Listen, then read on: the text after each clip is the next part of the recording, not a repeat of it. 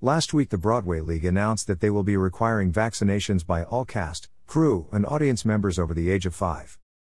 As the COVID virus numbers are once again on the rise, especially the newly discovered Omicron variant, organizations are looking for ways to curtail the numbers. The Metropolitan Opera is the first organization to not only require cast, crew, and audience attendees be fully vaccinated, but to also show proof of a booster shot. The new mandate will take effect in the new year on January 17. The Met will make an exception for anyone who is not yet eligible for the booster shot. Once they become eligible, they will have 2 weeks to comply before not being allowed to enter the venue.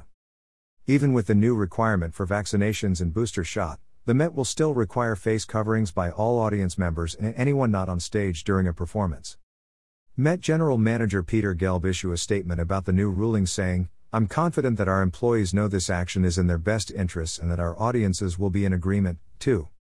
In recent days the Broadway League has had to cancel a number of performances due to positive tests among cast and crew.